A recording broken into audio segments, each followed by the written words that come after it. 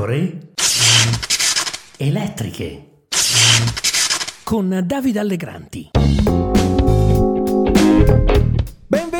Benvenuti, qui Davide Allegranti, nuova puntata delle pecore elettriche. Non ho capito bene perché, ma i giornali hanno ricominciato a parlare di governo tecnico in sostituzione di quello di Giorgia Meloni. È passato un anno da quando la Presidente del Consiglio è entrata in carica e non sono mancate le difficoltà. La guerra in Ucraina, il debito pubblico, il superbonus che è un fardello, gli alleati di governo che oscillano fra la campagna elettorale per le europee, la Lega, e la crisi di identità politica, Forza Italia senza più Silvio Berlusconi. E poi c'è la legge di bilancio da fare senza quattrini, l'emergenza migranti, eccetera.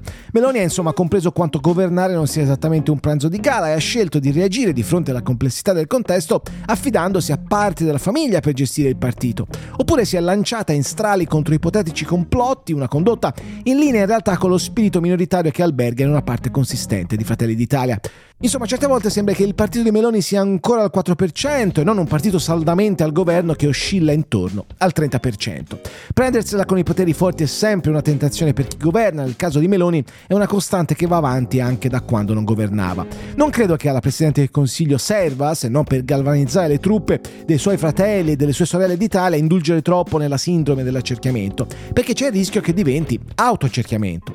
Rispetto a quello che diceva in campagna elettorale prima di vincere le elezioni, Meloni ha cambiato idea su diversi punti, laddove si dimostra ancora una volta che c'è una differenza enorme fra stare all'opposizione e governare. Tutto sommato però si percepisce che la Presidente del Consiglio gode di una personale reputazione superiore a quella del suo esecutivo. D'altronde ha passato una vita all'opposizione e forse può resistere a qualche anno di governo.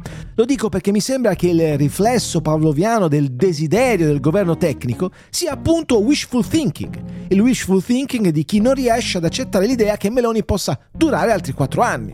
D'altronde per stare all'opposizione bisogna avere delle idee e una certa solidità esistenziale. Insomma, è una faccenda difficile. Peraltro mi sembra interessante che proprio nei giorni in cui si torna a parlare nei retroscena di un esecutivo di tecnici per sostituire Meloni spuntino fuori anche presunte notizie di nuovi correntoni del PD per sostenere, ma nei fatti per eterodirigere, Elly Schlein. Che l'artefice dell'operazione sia il solito Dario Franceschini, franceschiniano come solo lui potrebbe essere, non deve stupire. L'ex ministro dei beni culturali s'affaccia sempre quando c'è da organizzare qualche governo costituito da forze politiche che non hanno vinto le elezioni ma devono mettere insieme un esecutivo.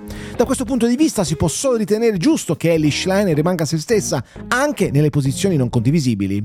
Non ho niente contro i governi tecnici, purché abbiano una ragion d'essere. Dopo le elezioni politiche del 25 settembre 2022 nel PD in diversi hanno detto che la responsabilità della sconfitta è stata nell'eccesso di governismo e a me faceva un po' ridere che lo dicessero quelli che al governo ci sono sempre stati molto bene e che non si sono mai posti il problema finché le cose andavano nella direzione per loro migliore. Più che governare il problema mi sembra quello della coerenza. Il PD, per dire, ha votato 3 volte no in Parlamento al taglio del numero dei parlamentari prima di schierarsi per il sì al referendum soltanto per costituire il governo Conte 2, che non era un governo tecnico ma nasceva dal naufragio del Conte 1.